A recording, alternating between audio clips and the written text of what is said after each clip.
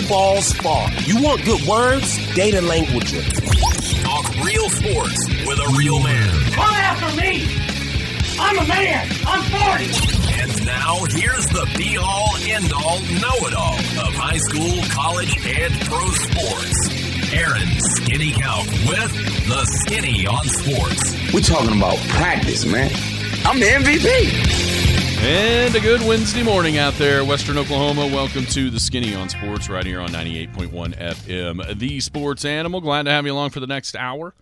We'll get into that topic we had at the end of the show yesterday in college football with the season just over. I want you to tell me who are three teams, your top three, going into just next year, not like for the future, next year specifically. Who are the top three teams that could make their first playoff appearance? Also, who's your way too early playoff for next season? Coming up at 9:30, we'll have Merritt Oilerettes head coach Jeff Doherty. He'll be stopping by. Tell us all about the Merritt season so far, a look ahead to what they have coming up. Also, we'll hit some high school hoops from last night, and the Oklahoma Sooners do it again. And again, isn't it up in Fog Allen Fieldhouse in Lawrence, Kansas. Goodness. 225-9698 is the phone or the text line. 225-9698. Give us a call, shoot us a text. We'll talk about any of those things, whatever else might be on your mind. Feel free to stop by at 225-9698. If you're going to be outside the listening area, a couple ways to stay in touch with the show. Log on to KADSAM.com. Download the app. The app's got it all. It's got the 3 radio stations. It's got the Penny News, brand new edition of the Penny News. Hit the website last night, at midnight, thepennynews.com.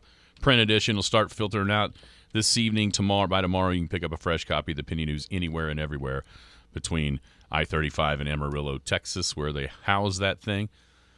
Let's see, Big Elk TV, Paragon TV, back on Friday. And, of course, next week, the second tournament week in January, wall-to-wall high school hoops all across the Paragon Network.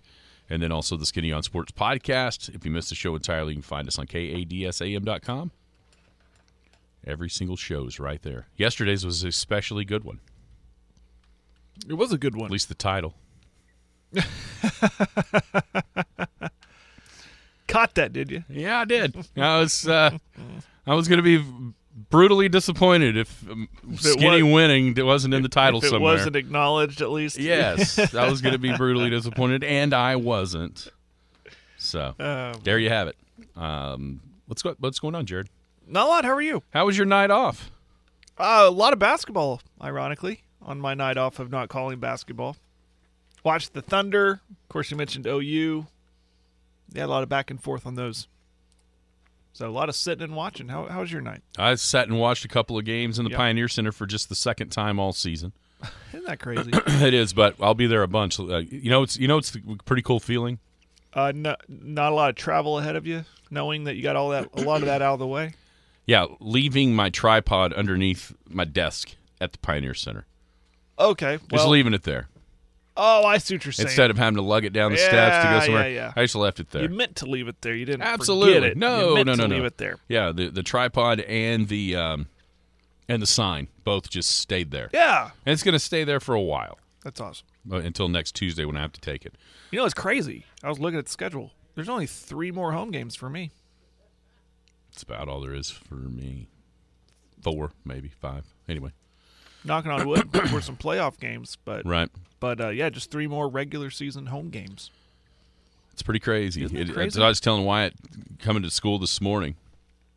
I was like, "Hey, bud, we were talking about what's going on, what's going to be happening, which Thunder game to go to, when we can make it, that kind of stuff." And I mentioned to Ham and you yesterday about going down and seeing the Rangers for Christmas, a Christmas present for him. Yeah. So we were kind of trying to think, when, what's going on. And I was like, dude, think about this, man. Believe it or not, it'll be no time until it's summer. School will be over in no time. It's crazy to think about because it feels like it kind of just started. But high school hoops is, in a lot of ways, man, it's starting to wind down. I mean, we're in tournament setup and situation and stuff like that, and I've always tagged that weekend as an unofficial turn into spring, right? because as soon as basketball's over, what are they doing? They go on spring break, they come back, and they're picking up their bats and gloves and getting at it, or track shoes or whatever. I mean, what is it? What, 6 Spring weeks? sports. 6 weeks from Friday? 7 weeks from Friday?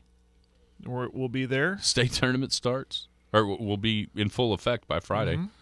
That's always one of my favorite things, if we can do it, is when we get to do the show from the big house on that Friday. Yeah. We've done that a few times. It's always a really cool.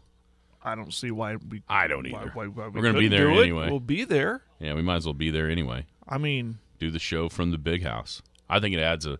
Was it last year that we were doing the show at the arena? We had Mark on, and he was walking into the arena to start calling some games with his media availability. As he was, we were walking in as he was on the phone, kind of waving at us as we were finishing up. For him to be able to get there to his spot for that small school state tournament. It's not that far away. Last night, the Pioneer Center, man, the Elkets, for the second straight time, had every opportunity to get a win over Class 4A number 4 Weatherford. Elk City led the game basically until the fourth quarter, by as many as 7 as it neared halftime at 18-11. Addie Hoffman brought Weatherford back within 4. She was really the offense in the first half for Weatherford. I think she had 12 of the Lady Eagles' 16 first half points. Then in the third quarter, back and forth, the Elkets only managed a bucket in the third quarter, but it was a 3, and they knocked down 4 of 4 free throws for 7 points. Kennedy Stewart, the senior post player for Weatherford, had 8 of her 17 in that third quarter that kind of kept the Lady Eagles coming. Elk City led by a point headed into the fourth, but then Weatherford dominated the fourth quarter, outscoring the Elkets. It was 18. I'm trying to do the math in my head. 18-7, turned a 1-point disadvantage into a 10-point win. So the Elkets, once again, unable to notch a win against one of the top-tier teams in Class 4A with a 44-34 loss. The boys' game, Weatherford started exactly how they did in the first game, but they carried it on through. They didn't kind of get bored in this game like they did in that first one at Weatherford that allowed the Elks to kind of hang around, make runs. I mean, in that first game between the two, Weatherford won the first quarter. I think it was like 22-6. Elk City won the next 2 and actually had it into single digits to start the fourth quarter before the Eagles just flew past Elk City. Last night, they didn't lose concentration. They just continued to pound Elk City throughout. They ended up winning 77-38. Weatherford boys are absolutely a state title contender in Class 4A. There is no doubt about that. They start a freshman, 3 sophomores, and a junior, and they've got 4 of those 5 guys standing at 6'5" or bigger. The first game they ran a man-to-man defense. Last night they had a couple of zones. They mix up a 1-3-1 with a 2-2-1. When you've got that length with the Sage twins out there, C.J. Nixon out there, Nate Rearman out there at the point of that or on the wings, man, there's not much space to operate against that zone defense of Weatherford. So they were amazingly impressive last night watching those guys. But on the girls' side, I will say this, and this is not – it's going to sound like a shot, and it's absolutely not a shot. But if Weatherford is the 4th best team in Class 4A, then you feel a lot better about the Elkets' chances of making a deeper run into the playoffs. If that really is the 4th best team, and you've played them, you know what I'm saying? Yeah. I mean, you've played them twice and had every chance to win both of those games. So if that is the 4th best team, as the rankings say it is in 4A, man, if you're an Elket fan, yes, disappointed. Yes, got to figure out a way to get over the hump against these top-flight teams.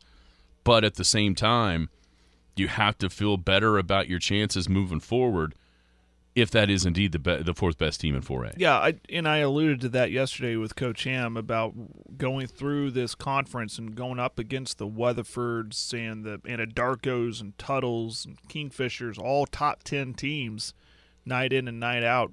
Bethany, does that make you a little bit I think, yeah, I mean, you go through that murderer's row of games and then boom, playoffs hit, and playoffs?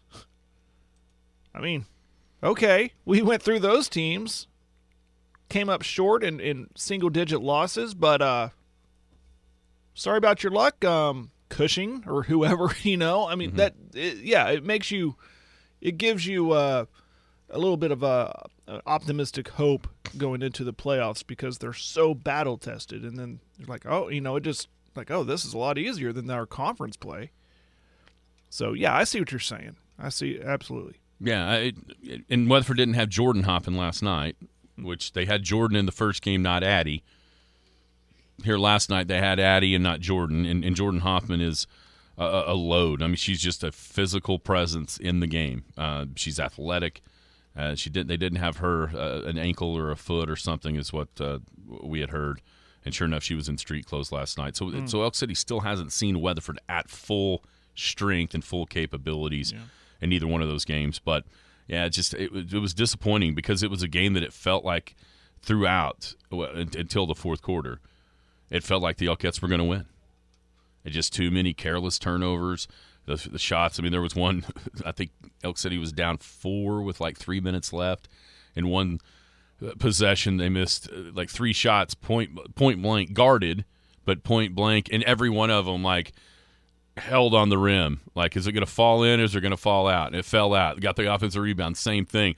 Trying to hit the front of the rim, roll over, come back at you. Oh, there's another one in and out, like pinballing off the rim after they hit the glass. It was just one of those situations at the end of that game where the Elkettes just flat out couldn't put enough points on the board. 20 in the first half, only able to muster 7 in each of the final 2 quarters, and Weatherford takes advantage. They were great at the free throw line. The Lady Eagles were in the fourth quarter, I think like 11 out of 13 maybe or something like that.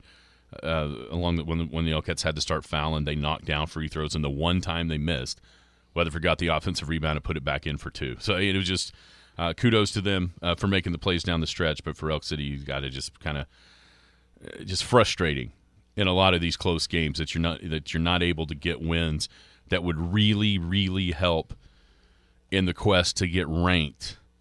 If you had, split with number 4 in 4A, knock off number tones that you had every chance to do. You know what I'm saying? It's one of those close but no cigar type things. And instead of 6-4 with that win, you're back at it even 5-5. So it was just frustrating, I think, was probably the word to use last night inside the Pioneer Center for the Elkettes. The fortunate thing, and you talked about it, is there are other opportunities, and I talked about it within this tough conference against these tough teams at home. Elgin Friday night, you got Cache coming to town, you got Tuttle coming to town, you got Bethany coming to town, Newcastle to in the regular season. So there's a lot of opportunities still there for the Elkettes to take advantage of in the Pioneer Center. So that's why it's important. Get out there, be loud, crowd. Support them. Coach Ham, I love the student section and the school spirit. That's awesome to see. It was a good crowd last night, for sure. Here on the radio, I was listening when I went to pick up the kid from basketball practice, listening to you. I mean, it sounded like there was a good crowd there. It was. On both sides, Weatherford brought a bunch as well. As expected. I mean, no doubt. When you got a top 3 team, top 2 team, they're gonna travel well. And, yeah, it's fun when those 2 teams get together. It's a lot more fun when the Brown team wins, though. I can promise of course. You that. It was that's why when I got home, I told my wife, it's like I can't really think of a worse night in my mind for results. Oh. Elk City losing both to Weatherford in excruciating fashion in the girls, and then the Sooners blowing it in Fog Allen. The Thunder losing on national TV in a good game. Did you see how that ended? 40-. How about this? Did you see that? Quit putting them on the free throw line. It's an NBA record. I was screaming at the television, quit putting them on the free throw line. An NBA record, 40 of 40. That's the most makes without a miss in NBA history. Yeah. Crazy. One thing of note when you look at the results last night, on the girls' side and the Paragon teams that we mentioned, Elk City and Weatherford, Leedy beat Visay 68-52. Arapahoe bombed Mount Bugodibo. That was a top 15 in Class A, top 15 in Class B, and Arapahoe whipped them 71-35. Hollis got a win at Snyder 46-36. Boys games, and here's kind of the anomaly, and I started looking around and I figured out maybe why. Visay beat Leedy 56-47. That's 2 straight losses for the Bison. Arapahoe Butler got a win at Mount Bugodibo in overtime, 45-41. Snyder beat Hollis 47-39. But back to Leedy. I got to thinking, is somebody hurt? Is somebody sick? The answer is yes. Luke Puffenbarger in a boot. So that's obviously not good. Going to be, I listened to Lake and Treasure pregame talking to me because I figured they'd mention it when I saw him down there in his boot.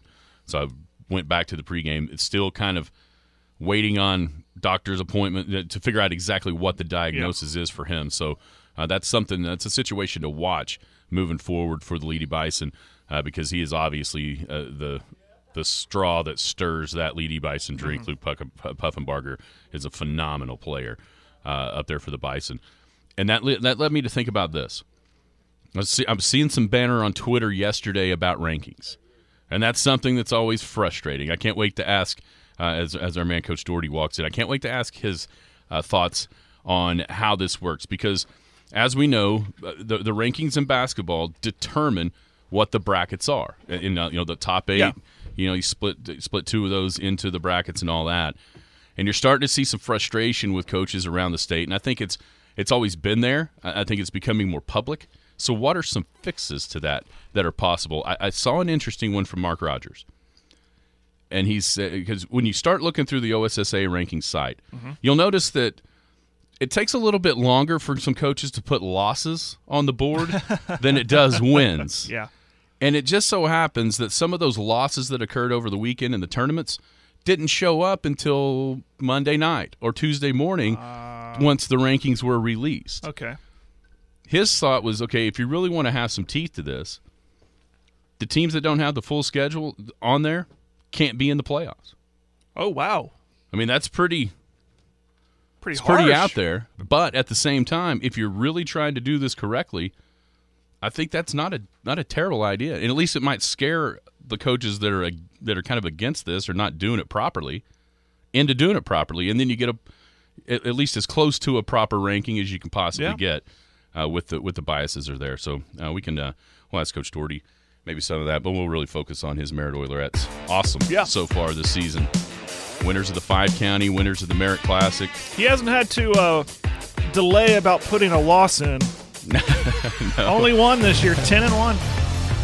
Awesome season so far. Joined now by the head coach of the Merritt Oilerettes, also the superintendent of schools out at Merritt, Mr. Jeff Doherty. Coach, hey, good morning. How you doing? I'm doing well. You guys have been awesome so far this year. 10-1, only the first rattle out of the box loss against Canute. You've come back and avenged that one twice, including on Saturday at the Merritt Classic Finals. Just talk about how you guys have played so far. Hammond's only defeat came at the hands of you guys in the 5-county. Just tell us how your season, how you felt it's gone so far. Well, we've played pretty good at times. Defensively, we're getting better and better. And that's something that can be there every night. Offensively, we've had some kids play really well one night and then, have an off night. And every time that's happened, somebody else has picked it up. So we just need to get everybody, a little bit more consistent. But overall, we're playing pretty good. How much does last year's run to the state tournament help with the players that came back and the confidence that they were able to gain coming off of a year like you had a year ago? Well, they understand, what it takes to get there, and it does. It helps tremendously, and they believe they can get there, and then going up there and making a good showing and having a chance to win the ball game, and they know they belong. So in our scrimmage schedule this year, and in our regular season schedule, with the teams we've played. They know that they're pretty good and just got to go play good every night and just continue to improve throughout the season. I enjoy watching your team and the way and going back to in-game situations and how you substitute. I call them hockey lines. You throw them in almost 3 at a time and constantly keeping fresh legs out there. How comforting is that to know that you can go that deep in your bench and trust you can put them out there 3 at a time and still make that offense and that defense work for you? Well, it's important, especially the way we play. We pressure defense all over the floor and, like you said, keep fresh legs in there. And, it's good for the program because a lot of kids are playing. There's not hardly anybody that plays more kids than we do. And when you graduate kids, you're returning several starters, so it just helps with the program for the next year. So I think it's a good way to build a program, and we'll do that and continue to do that, and that way we're going to graduate 5 seniors, and we'll be good again next year. So. How about when we come up? How many times do you see a team in a playoff situation that relies on one or two as opposed to 8 or 9, and then one of those gets in foul trouble, and whoever comes off the bench has that deer in the headlights look, and it kind of ruins that night for whoever that is? How much does that help you to have those girls in those situations all throughout the season, ready to go if something like that happens? It's tremendous. When you only play a kid when you need them. I don't like that, but that's me, and I like to play kids important minutes throughout the year and get them ready. And then if something, like right now, we've got one out with a concussion, and we're not going to miss a beat. So we'll just continue to do that and get kids prepared and go from there.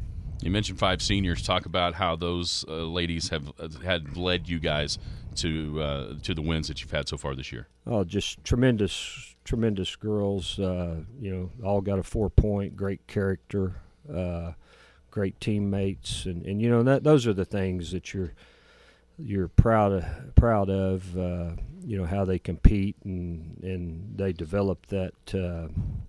I don't know, just the grit to go get it done when things are tough. To push through those things, and I think that's a good life lesson because everything's not always rosy, and when things go bad, they'll step up and get it done. Nothing against your seniors, and we had Coach Hammond there yesterday, and I get it. Coach don't like to single out anybody, but I'll do it for you. Marley Mung, your freshman, she's what I call her the other day on Monday. Diaper dandy. A diaper dandy. She was awesome during the tournament. Talk about her progression here at the varsity level. Yeah, she's played well, and she's got good players around her. So, and they play well together, and the older girls have accepted her, and we've got a lot of freshmen that are really good. Yeah. But we've just got to continue to get better, and she does too. I mean, there's things that she needs to work on, and she will. She spends a lot of time at it, but she's a good player. I mean, how many more Mungs are there out there? Unfortunately, that's the last one.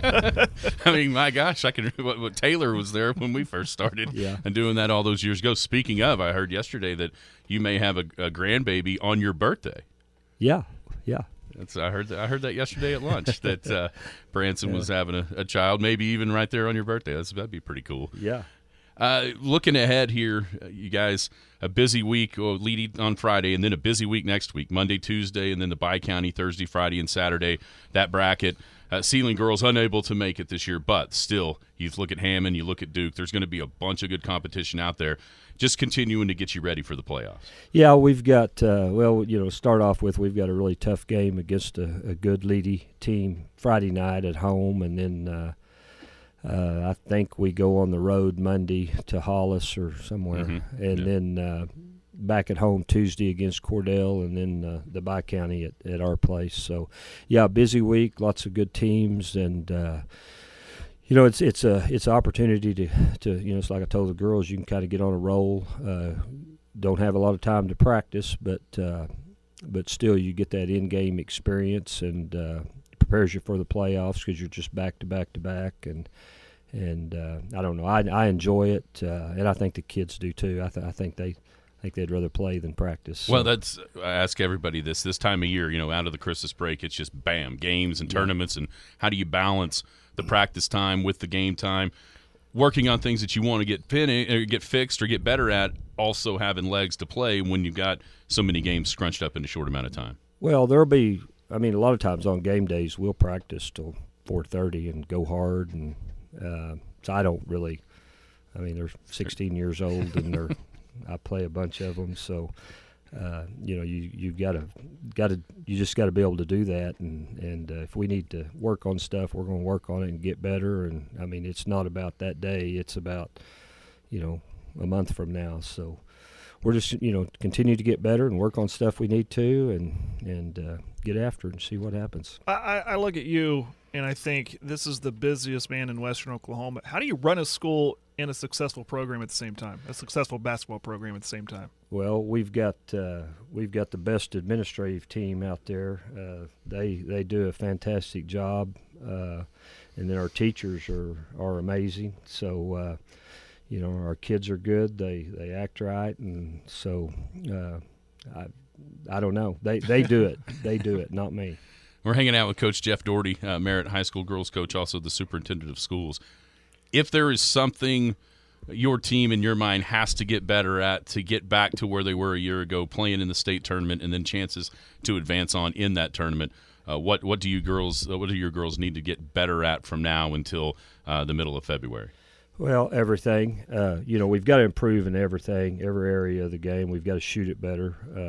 Defensively, we've got to get a little bit better, and our defense is probably ahead of schedule from where we've been in past years. But offense, same way. But if you don't continue to improve, then somebody will. So we're gonna keep working hard and continue to improve, and on all aspects. Our free throw shooting's horrendous, but that's something we work. I don't know how many years I've coached, but I've never worked harder on it this year, and it's still. But it comes down to each kid is responsible to go up there and make free throws, and it's not that they're not trying.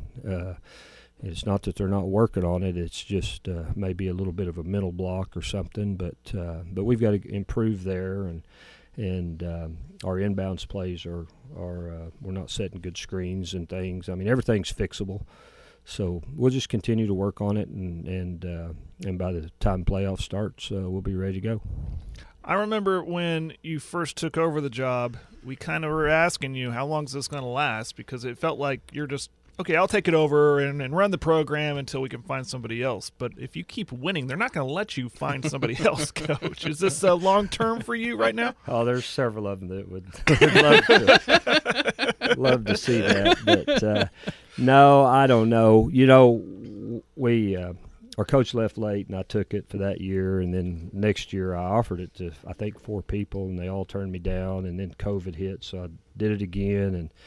And we had a pretty good run. So I told them I'd go ahead and do it. And I'm going to do it until they're tired of me, and then I'll go away. I know you said back then how much more you kind of got back into knowing the kids on a personal level that you kind of got away from as a superintendent. That's obviously still the case. Yeah. And it's probably helping as you continue to do that, building the chemistry with the younger ones that are now all of a sudden right there in the high school ranks. Yeah, it's been real positive. We've got such great kids, and to get to know them and is just a really a blessing to be around them. It keeps me young, and they're a great kid. I looked a while ago. I had Miss Partain pull up our GPA. We got 18 kids on our high school team, and 17 of them have 4.0. Just the character and just everything about those kids is really, really good. My grandkids are hanging around, and Coach Nightingale's kids are around, and it's just to see those kids interact with them, and it's just a great thing. They're just such good kids. It's really, really a lot of fun. This time of year, there's always this debate about rankings because we all know that that's how the brackets get drawn up. Is there actually a solution to this problem? Well, being out here in western Oklahoma, I know in Class A, Class 2A, and I think it's that way in Class B. I'm not sure in 4A. I'm sure it is. But there is 65-70% of the teams are in eastern Oklahoma, and they never see us. So it's hard to move up out here. But one way you can do it is go win, and so we just continue to try to do our part. That's kind of out of our control. We have went and scrimmaged people to try to get us out there and let people look at us. And I've exchanged films with some 2A people out in eastern Oklahoma, and where they could look at us. And but my problem, there's 2 teams in 2A that don't even have us ranked in the top 20. That's in the last time I coached, and when they very first started this, we were like 24-0, 22-0. I don't remember, but there was like 11 Class A teams. We were Class A at the time, and there was like 11 of them that didn't even have us in the top 20. And that's frustrating, But just go in and take care of business, and all that'll take care of itself somewhat. May have a little harder road to get there, but still, just like last year, we played some really, really good teams in the playoffs, and I think every one of them might have been ranked ahead of us, and just go beat them, and it'll take care of itself. There's only a way people could watch past games. Turns out there is. There is. But is there even, outside of just the coaches paying attention and doing a better job and taking some ownership of it, making those votes public, would that not shame somebody, but at least have some repercussions to a couple of those that don't have you in the top 20 or whoever it is? Well, the looking coaches, at them going, really? The coaches can see what other coaches vote. Right. So I think that helps, but I don't know. There's not a perfect way, and they have tweaked this. I think if you don't vote twice, you're out. So you just gotta be diligent, and it's time consuming to get it right, and I'll do mine, and then I'll look at it and go, gosh, I forgot this one or whatever. So it does take a lot of time. Is there too much politicking, or is it just is what it is? I don't know. Nobody ever calls me, and I don't ever call anybody, so I don't know. I just go do my job and see what happens. When you look at Class 2A, Hobart out here, Hooker, around in western Oklahoma are some teams that are ranked. What are the other, Pecola, the defending champ? Who else is out there for fans to kind of look forward to, or maybe even start paying attention to their scores as we approach the playoffs? Well, Hobart, is really good. Ampo's really good. Hooker, like you said, Watonga's lost some games, but they're really talented. And then Walters and Minko are pretty good teams out here. And then you go further east, Dale's really, I got to see them once this year. They're really good. I think they had somebody in the stands last night watching you. Oh, really? Mm-hmm. Okay, I didn't know that. Yeah. I didn't. Well, Eric texted me looking for restaurant recommendations in Elk City on the way. Oh, Eric was there? He sent his assistant. Oh, okay. He had texted me where he could eat. Yeah. So he got somebody watching. Well, that's good. But we went down to Ampo and watched them play Ampo early in the year. But they're really good. And then, looks like Warner's pretty good. I think Hal's a little bit down, but they're still good. And Pecola's still good, but I don't think they're quite as good as they were last year. But, we just got to keep getting better and worry about us, and we'll play whoever and see what happens. We got Leedy coming to Merritt on Friday night. And then that starts, 6 games in 8 days for you guys through next Saturday night at the Bi-County. Coach, thank you so much for joining us. I want to end with, first off, well done on the tournament. It was obviously the competition was awesome. The hospitality room was awesome. So tell thank you to everybody who made that food. I went and hit that up. And when is the media going to be invited to the to Simon's Catch with all the coaches? I heard about that.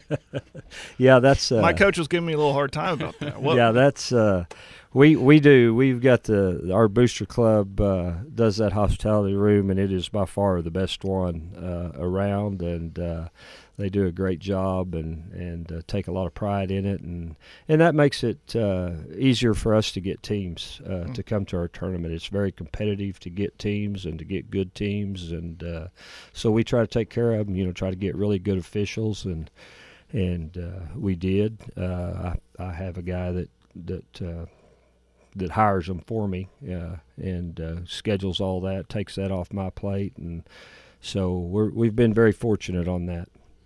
Mr. Bradshaw make his bread pudding again? Absolutely. That's a big draw. Yeah. Between him and Debbie Wilson, it's hard not to leave out of there just completely full. It was the first thing pointed out to me as soon as I walked in, get the bread. I was like, well, let me eat some food first. I'll get the dessert last. Listen, when you get out there and that's still available, you better grab it because it'll be gone before you know it. Yep. Coach Jeff Doherty, thanks so much for joining us. Good luck to the Oilerettes here coming up not only this week and next week, all the way through the end of the run, which will, I think, end up in the state tournament in Class 2A. All right. Well, thank you. Oh, you bet. Head Coach Jeff Doherty, Superintendent of Schools at Merritt, joining us here to talk about the Oilerettes. Appreciate Coach Doherty's time. I know he, like you said, he's one of the busier guys in Western Oklahoma in any facet, not only just the school system, but anywhere, doing the superintendent job, the girls basketball coaching job. And he's got that thing rolling. Yeah. It kind of rolling like they had the boys rolling back in the early to 2010s and on through there for a while. The girls are seemingly every year a contender. Yeah, and you mentioned the seniors and 5 seniors that'll be graduating and like Barnett and I just had to pull Hartman and they all contribute. But with the way like when I talked about the way he rotates players in, and you got the young ones, especially Mung and Ella Porter will return next year and so on, and it's just going to – that's how you build a successful program. You don't bank it on 1 year. This is the 1 year. Then you graduate all of your talent and you forget that about these other girls. He is rotating them in at a consistent – it isn't like, all right, let's put them in when we're up 20. Right, Let's put them in. We're up 5, and it just keeps those fresh legs going. That wide-eyed approach to those girls, that it kind of like, okay, this is my role – and they're accustomed to that varsity level by the time they are starters, and it's just a cycle, and it's what you want to see from a good successful basketball program. He's got it going, he's got it rolling. Man, I had a courtside seat for their boys run back then. Right. Branson was a senior, his son, the first year that we started broadcasting those games, nightly or each game on the radio. And that's a lot like what it started out with. Coach Rundle went to Coach Husband while I was doing those games. And it was a similar approach in that, Russ would play, they might even play 12 or 13 every night. And it wasn't, like he said, it wasn't just putting somebody in at the end of the game just to get somebody some playing time. It was cycling through the entire bench. And sure, they had, big leads most every night, and able to not worry about losing games playing players. But at the same time, it wasn't just at the end playing players in the heat of the moment, knowing that this could pay off later down the line. Sam's exactly right. Those Merritt and Cheyenne boys games were awesome. One of them was for the state championship the year before we started, that Cheyenne was able to win. And then, the very next year, first rattle out of the box, our very first, me and Jay Kirby's very first game was Merritt and Cheyenne. They started the season with each other a year after the Bears had knocked off the Oilers in the state championship game. And Merritt won at the buzzer. I think Branson had a shot in the lane to win that game. And then there was just battles the rest of the time. There over those next few years. He's right. Sam's exactly right. He's awesome. He's also right. Jeff is a hell of a coach. There's no doubt about that. Yeah. You can see the improvement that program has made since he's been the one to take it over. I don't think there's no coincidence there. It's just the way that goes. I mentioned OU and Kansas last night. Gosh, what a meltdown by the Sooners. Shouldn't be surprising. No. They haven't won there in 30 years. It was a death in Texas and OU losing in Lawrence. I mean, and it's funny, though, because I got in the car after the Elk City games. I was really kind of oblivious. I checked the score at halftime of the Elk City boys game, I think, and it was like 35-32 toward the halftime. I think Kansas was ahead 3, and then I quit paying attention to it. So I jump in the car, and I'm getting here, and as I'm pulling in, the Thunder game is over, and they're starting to do some Thunder post game, and they mention OU's up 7, 65-58, with like 7.5 minutes left. So I get everything unpacked, get in the car, and it's a 10-point game. OU's up 10 with 5:10 left, 5 minutes, something in that realm, and I blame myself. Turned it on, didn't you? Because I turned it on, and you know what else I did? I got excited. Yep. I started to believe. And immediately, as soon as I thought, hey, they can win this game, it was a 5-point game. And how many times have you seen over this run? I mean, the Buddy Hield year, we got, what's his name? Kadeem Lattin at the free throw line to ice it in regulation or the first of 3 overtime, whenever that was, to ice the game. And he couldn't do it. And Kansas beat Buddy and the boys. I mean, and, Blake Griffin didn't get to play on that floor. He really didn't even play Kansas either time, in his college career. But in Fog Allen, seemed like he might have started the game and got hurt that early, so you didn't get to see Blake on that floor. But man, I mean, it's almost unbelievable. And I get it; they didn't play every year for a long time there in the Big 12 because there was divisions. Mm-hmm. But it's still it's almost impossible to believe that you can't win there in 30 years. Yeah. But last night has happened a bunch. And, C.J. Nolan with OU up 5, Kansas kind of making a run. The Sooners finally get a stop around the 2-minute mark. Open 3, could be the dagger, miss. Tanner Groves, when it was a 1-point OU lead, top of the key 3, could be that kind of stave them off. Yeah. Miss. And OU misses that shot every time in Fog Allen Fieldhouse, no matter what it is. I don't want to hear about the refs. People are going on. I don't want to hear about it. The deal is, you mentioned it, they're up 10 with whatever left. 5 minutes, 5-10 or something like that. You've got to close out. Good teams close out. I don't care if you're unranked, if you're ranked, where it's played at. I don't care. That's basketball. You've got to have that killer instinct mentality to close it out, and it's not there. It wasn't there for OU. And we've seen it more and often than not in conference play early so far in this season. They can't close it out. They can get down big and come back, could not close it out. And that's just a talent thing. I think their lack of talent, they're mediocre at best. They have some good spots, some good, okay players, but they don't have the talent like Kansas has. They don't have the talent like Texas has. And it's interesting, because right here on the text line, this is exactly right. Just one play in each game, and they're 4-0 in the best conference in basketball. You're right. And I don't disagree with what you're saying about a talent discrepancy, but at the same time, there's enough there to be in those games. Sure. And and last night you could just sense it on the radio. You could sense it in Toby Rowland's voice that OU was panicking when the run started. Mm-hmm. And even Kevin, I can't remember Kevin Henry, I think is the color guy. 10-point game. KU gets loose for a dunk, and you can hear him go, that's the worst thing that could have happened. Now these people are back on their feet. Because when I turned it on, coming out of that timeout up 10, you could hear a pin drop. Yeah. Just that ambient sound behind Toby. I thought, man, what is the score? What is going on here? And he said Sooners up 10. And then as soon as the back to play, Adams dunked it, and it was just like a bomb went off. Just right. With the energy, and OU just succumbed to that again in Allen Fieldhouse. All right, let's go back to the college football topics.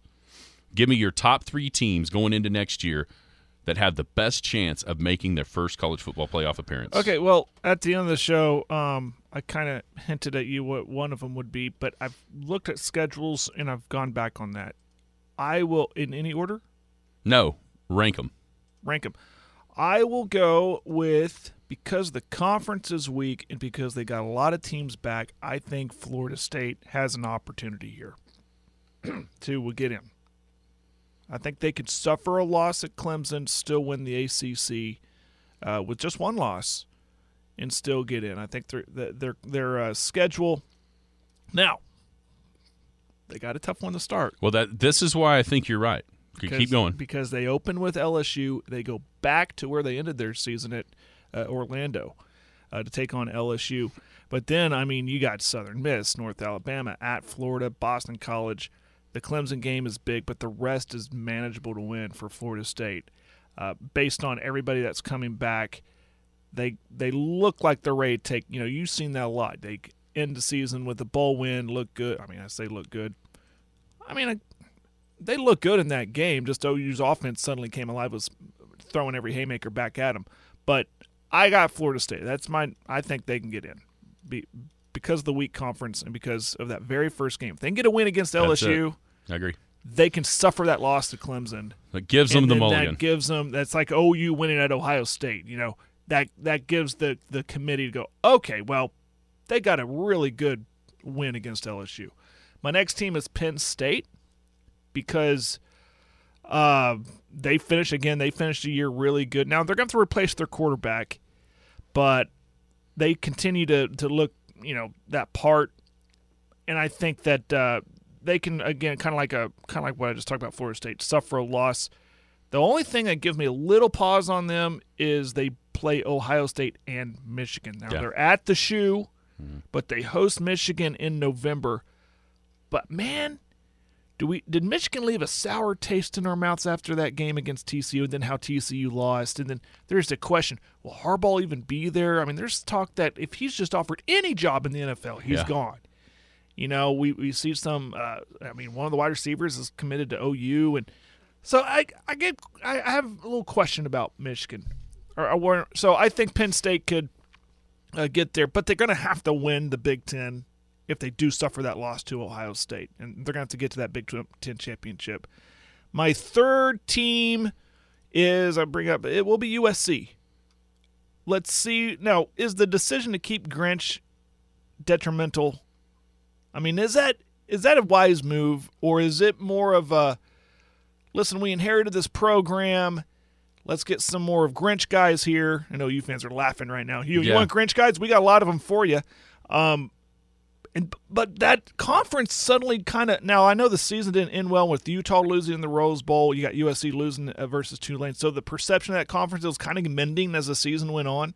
But then at the end of the year, like, oh, well, it's just the Pac-10 or Pac-12 again. But, man, that conference now looks really good when you have Caleb Williams, the returning Heisman winner. And look at the rest of the conference. You got Bo Nix staying with Oregon. You got Penix Jr. staying with Washington. You have DJ going to Oregon State. You got Cam Rising still at Utah. Yeah. So if USC with Caleb Williams can get through that conference, that I think they can punch their ticket too. So those are my top three. How about you? I completely agree with Florida State because of that game. Now, the problem with that, the problem with the theory they can lose to Clemson, is they're in the same division. Yeah. So that puts them to where Clemson would have to lose 2 ACC games in order for Florida State to be able to suffer that loss just because of when it is.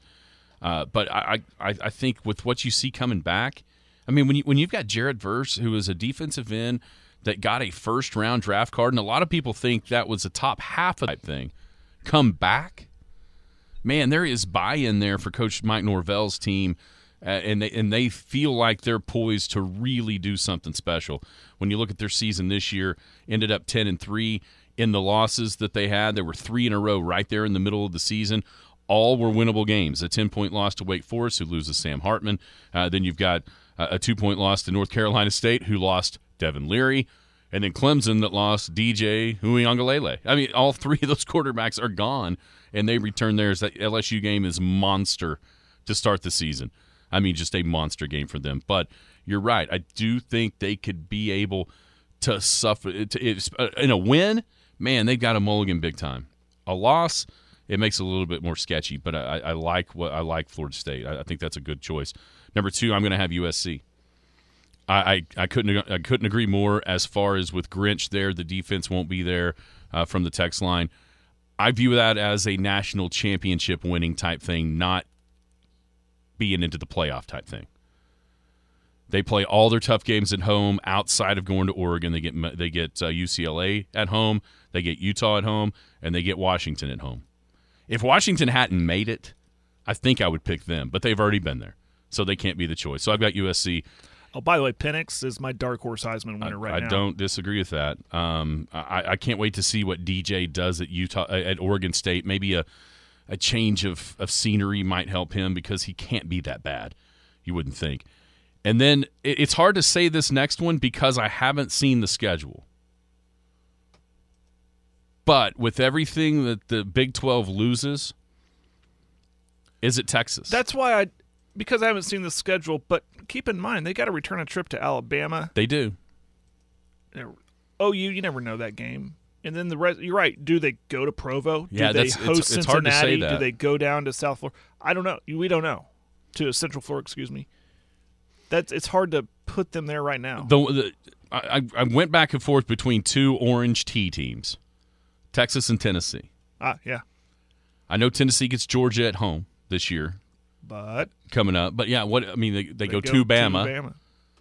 You know, there's a lot there for Tennessee. Penn State, the reason I didn't pick them is exactly what you said. They got to play Michigan and Ohio State. If they were in the other, I wanted to find somebody in the Big Ten West, but who could it be? Not yet. Yeah, maybe in USC next year in the Big Ten West. Right. Yeah. So I kind of settled on Texas just because they're in the Big 12 and Tennessee's in the SEC. Right. Just because of the Big 12 and it feels like it's going to be down from what it was this year. Somebody wants us to say A&M. I'm not saying A&M. Nope. Not going to do it. Not going to do it. Not happening. All right, who's your if you had to pick the way too early college football playoff right now? In any order or just 4 teams? Just 4 teams. I'll put Georgia. Have you seen their schedule? Their schedule's terrible every year if they don't have Alabama. Yeah. So Georgia. For an SEC schedule, let me phrase that back. They should be a 10-point plus favorite in every game. Georgia, LSU, Ohio State, and Florida State. Right now, way too early. I mean, way too early. I'm going to look like an idiot for doing this because I did it. No, I did it this year. I'm going to pick Alabama. I'm going to pick Michigan. I'm going to pick Notre Dame. And I am going to pick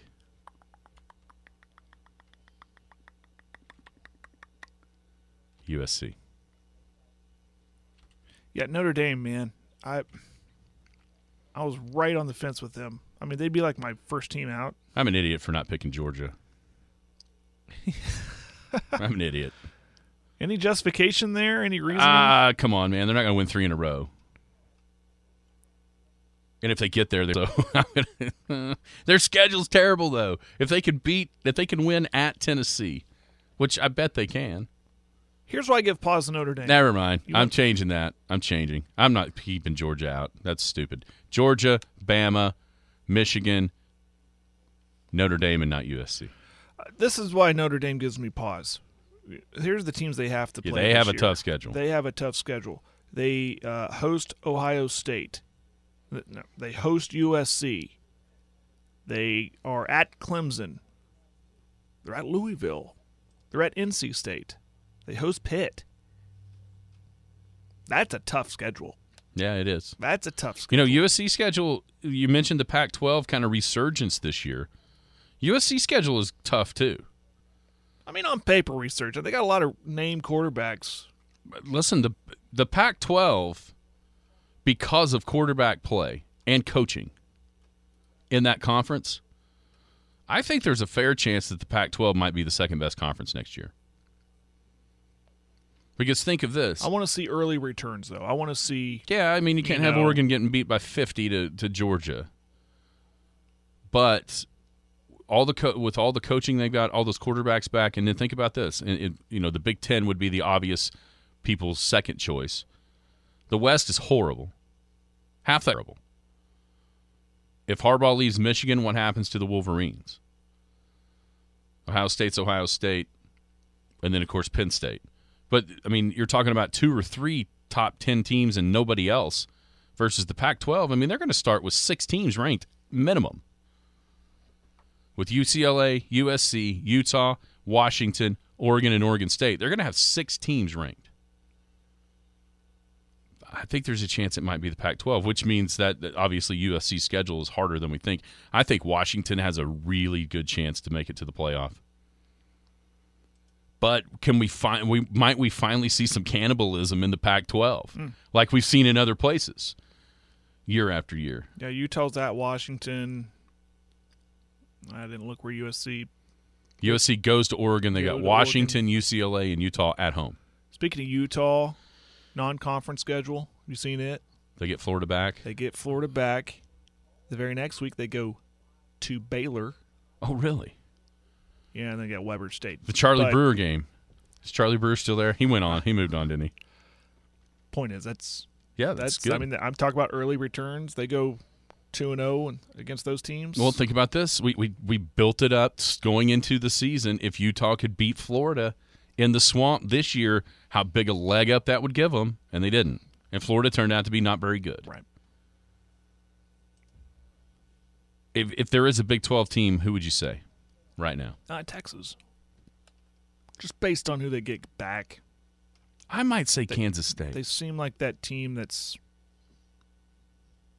taking a next step. I know this year they would – listen, a reasonable fan would go, okay, I liked what I saw. We could have won some more games, but I liked what I saw, and I think we're in a better course than what we were under Herman or even Strong. So I would be encouraged if I'm a Texas fan. You get Ewers back, you get Arch Manning in there, you get some talented dudes. That has the potential to be disaster. You think there's going to be a little disaster as soon as the Ewers first incompletion. Yeah, where's Arch? We want Manning. Yeah, if you don't believe me, think OU circa 2021.